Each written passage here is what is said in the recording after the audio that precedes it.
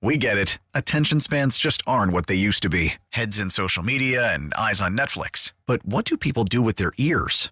Well, for one, they're listening to audio. Americans spend 4.4 hours with audio every day. Oh, and you want the proof? Well, you just sat through this ad that's now approaching 30 seconds. What could you say to a potential customer in 30 seconds? Let Odyssey put together a media plan tailor-made for your unique marketing needs. Advertise with Odyssey. Visit ads.odyssey.com. And our next man, I've always said, he's more Batman than Robin. And he joins us now in the North Olmsted Chrysler Jeep Dodge Ram hotline, as he does every single Thursday at 5:20. The great Albert Breer. What's up, buddy? Hey, guys. What's happening? So did you see Jim Harbaugh saying he wants him and the Chargers GM to be like Batman and Robin? I did not see that, but that's pretty good. That sounds like Jim. I think he also made like a Shawshank Redemption reference, right? There were things in there that were very Harbaugh. I think we got all of them today. Is Jim Harbaugh worth $16 million a year?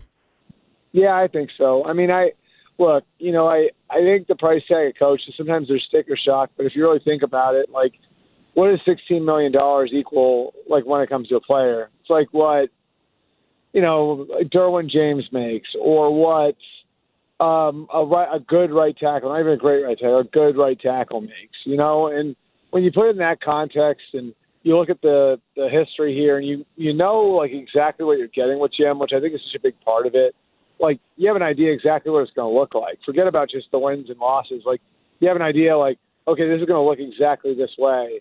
I just think the certainty that he brings you, or at least as close to you as you can get to certainty in the NFL, that he's going to have like this Bill Parcells effect on your organization.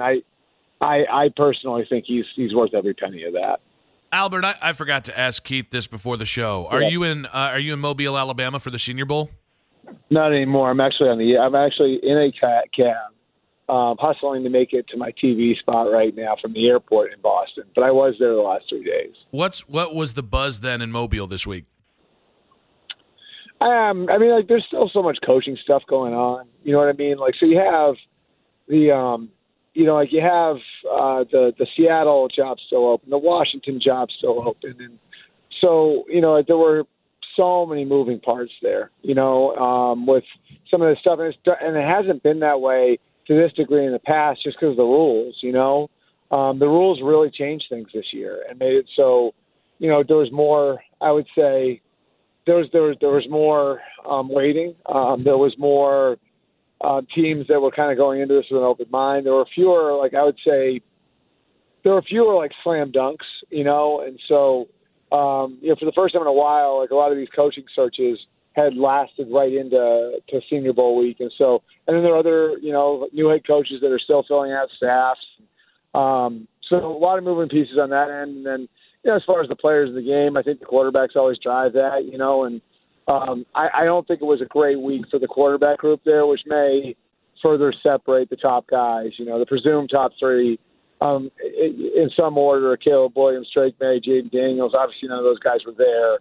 And I think, if anything, like, you saw maybe those guys separate take another step forward and separate just based on the fact that none of the guys there this week, whether it's Penix, Nix, whoever else, really did a ton to distinguish themselves. Albert Breer of the MMQB on the North Olmsted Chrysler Jeep Dodge Ram hotline. Albert, we've spent a fair amount this week talking about the decision to fire Alex Van Pelt by the Cleveland Browns and the decision to hire Ken Dorsey. There's a looming decision over play calling duties. And we got into the conversation of, does it matter who made that final decision, whether it's Kevin Stefanski or the front office or Paul DePodesta? So I'll ask you, first off, does it really matter, in your opinion, who made that decision? And do you have any insight into who might have been the final call on the change at OC and who ends up with play calling? I think it does matter, because it can set the table for things going forward. And, once the front office crosses that line, it's really hard to undo that. I do think the front office had a lot of input in what happened here. And, I think there's pressure on Kevin and the coaches to get more out of Deshaun Watson. I think the concern here would be the role that Alex played in that staff, and how, in a lot of ways, like, because Kevin is not as outgoing, that like Alex was kind of the glue guy on that staff, the guy who held everything together. And, obviously I think there were a lot of, I think the reaction from a lot of the guys on that staff to the way that certain guys were picked off after the year was kind of like what do we do wrong? Because, obviously they were able to win 11 games with their fourth and fifth tackles, with four different quarterbacks, with no Nick Chubb, and so I think that there was genuine surprise on the part of some people on the staff that so many coaches lost their jobs, and that one guy in particular who was such an important piece of holding everything together was one of the guys on the way out. Has getting the most out of Deshaun this season, 2024, has that become as important or even more important than winning next year? Well, I mean, look, like if he gets hurt again and you win 13 games, or he just plays okay and you win 13 games, I'd say it's still fine. You know what I mean? Like where it gets tricky is if you're good, not great, maybe you don't get to the level you were at last year and Deshaun's average. I think that's where it's like, okay, like, so who are we going to point the finger at? Well, now it's kind of hard to point the finger at the quarterback because you still have him under a fully guaranteed contract for a couple more years. And that's where, the sort of decision-making can come in, where you might say, okay, now we got to do something else. We got to change something else to get him going. And that's why he sort of reshuffled offensive coaches in an effort to do that. What's next? That's the other part is like, if the front office, the ownership, like is involved in coaching staff changes, well then, the next lever they pull is what? The head coach, right? So, and then, I think the fallout from there is if this was not this decision wasn't fully Kevin, well then isn't that going to make coaching candidates going forward leery about going to Cleveland because they know that could happen to them? I think it's sort of a slippery slope. So, there's a lot tied up in Ken Dorsey succeeding and Deshaun Watson succeeding in 2024. Albert, how was the Ken Dorsey hiring by the Browns as the OC received around the NFL? I mean, I think it's sort of like I really like Ken, but it's sort of run-of-the-mill hiring, I don't think it's seen as something that's like a coup. I think one of the things that to me was interesting was, okay, so if you want to get more out of Deshaun, do you go get Tim Kelly, who was with him in Houston, was the offensive coordinator in Tennessee last year? Do you go get Bill O'Brien, who wound up at Ohio State? That was the interesting part about it, is that they didn't go after somebody who had background with them. But Ken's seen as a good offensive coach. He can run a little hot sometimes, but a good offensive coach who obviously has expertise in quarterbacks, played the position, and helped, in Carolina get the most out of Cam Newton and Buffalo get the most out of Josh Allen. I think they might want to invest in OtterBox cases for some of their iPads there in Cleveland. That would just be my thing that I would think of. Albert. Yeah, I didn't know if you guys would pull that, but that's right. Yeah. Yeah, listen there. I've done that. Not phones, but trust iPads. Me, trust me. Back in the day, I was the king of throwing PlayStation controllers when I lost an NCAA. So I have a long history of those sorts of things that goes well beyond cell phones. So my dad was the sweetest man in the world, and the only thing that could really get him mad was the golf game, the PGA Championship golf game on Super Nintendo. And this man kept a Super Nintendo for till the mid 2000s, just for this game. And one day the game skitzed out in the middle of a great shot, and my dad got up. My dad's a big guy too, and my dad grabbed the cartridge and just Hulk smashed it unintentionally.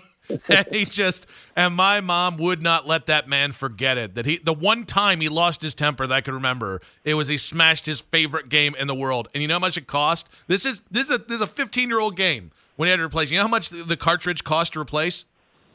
$50. $50, Albert, of a Super Nintendo game. But I digress. No, I can remember. Yeah, I mean, I would say. We had with my fraternity house at Ohio State. The NCAA game, when you lost to somebody in that, there'd be times where you wouldn't talk to that person for another 3 days, And then we started playing Tiger Woods golf, and we all like agreed that we'd make it a gentleman's game. And so we had like a jacket that we passed around, and we shook each other's hands after good shots. And so we tried to keep the golf like above board, but the NCAA football got way out of control. College kids have no idea what's coming their way. Albert, college campuses or college programs dealing with something new. Jeff Hafley leaving from Boston College as the head coach to be the DC in Green Bay. And one of the huge takes was, oh, no, the sky is falling. I'm just curious, do you think that this trend of college coaches heading to the NFL as coordinators is here to stay? I think until things are under control, they are now. I mean, I think it's just, for some of these programs, it's becoming impossible. Boston College is one of them. I obviously live up here, and like their NIL situation, like they can do okay. Like they can raise money okay, but they can't compete with Florida State and Clemson in the ACC. So I think there are more and more college programs where, it's becoming tougher. And, then on top of that, you think about like how out of control recruiting is now, and NIL and the transfer portal, like what you have to do to keep your kids. Your kid has a great year, and like he goes in the portal and he's, if you're at Boston College, maybe going to Texas A&M or Florida State or Ohio State or wherever, it's become, the lifestyle of the college coach is really affected by all of this, and so I think that there's a lot of guys who are at the college level who are frustrated that there's no guardrails on anything, that like it's just the Wild West, and they have to work around the clock, and like they don't have, there's no real time off, and in the NFL you work a lot of hours, but when you're off, and so I think it's as much as anything else, like at least with the guys I've talked to, like the move to the NFL now is more pursuit of a lifestyle based on everything that's happened in the college game. Albert Breer on the North Olmsted Chrysler Jeep Dodge Ram hotline. Almost called you Albert Bell. I have no idea why that would have happened. Albert, how many teams, because there were reports that Philly and Dallas both view Bill Belichick as a fallback plan for next year if their situations don't work out. How many teams in the NFL do you think view Belichick as a fallback option for next year? I think it depends on how much Bill wants. And I say that because, and I don't mean money. I mean like control, structure, all of that different stuff. And that was sort of what the problems were for him this year, is that are you willing to bring in Bill as a executive, as a guy who maybe be the Bill Parcells in Miami? Yeah, you'd be willing to do that. Are you willing to bring in Bill Belichick as just the coach? Yeah, you'd be willing to do that. Are you willing to throw him the keys and basically restructure everything in your organization, reset everything in your organization for Bill? That's where I think the rubber hit the road on teams really kind of starting to question whether or not they wanted to make a run at him or even involve themselves in it at all. And, I think because of that,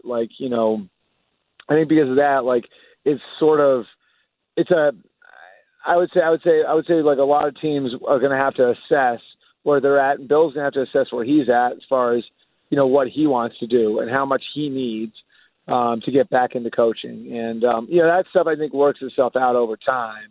But certainly it was a factor in Atlanta. Barnes Blank wanted to hire Bill Belichick. There were other people in the organization that knew what it would mean for them if Bill wound up there.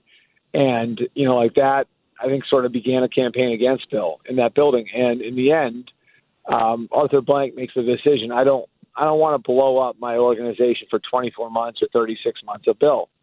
And sure enough, they wind up with a really good option in Raheem, but that's why the Bill thing didn't work out there. And I'd assume those conversations are ones that everybody would have when they're discussing whether or not they want to go after him. Albert, one final one here, bud. Which non-Jim Harbaugh hire generated the biggest buzz in the NFL circles this cycle? It's funny, maybe Hafley.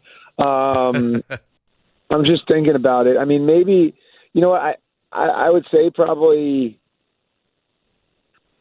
Raheem, maybe. Mike McDonald's an interesting one because he rose like quickly, and Seattle was like very iffy on whether or not they were going to be open, and there was an easy answer there in Dan Quinn, and they decided to sort of reset and bring in a guy who's half Pete Carroll's age. So I'd say Carroll, but I'd say as far as the one that like most feel like, yeah, that should work, it's probably Raheem Morris in Atlanta, which is interesting because, again, like I think, on one hand, they blow the chance to have the greatest coach of all time. On the other, I think they might wind up with the best hire out of the cycle. Albert, you're a gentleman in a gentlemanly sport there. We appreciate you, buddy. Thank you so much. All right. Thanks, guys.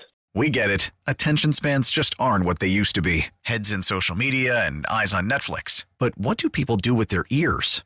Well, for one, they're listening to audio. Americans spend 4.4 hours with audio every day. Oh, and you want the proof? Well, you just sat through this ad that's now approaching 30 seconds. What could you say to a potential customer in 30 seconds? Let Odyssey put together a media plan tailor-made for your unique marketing needs. Advertise with Odyssey. Visit ads.odyssey.com.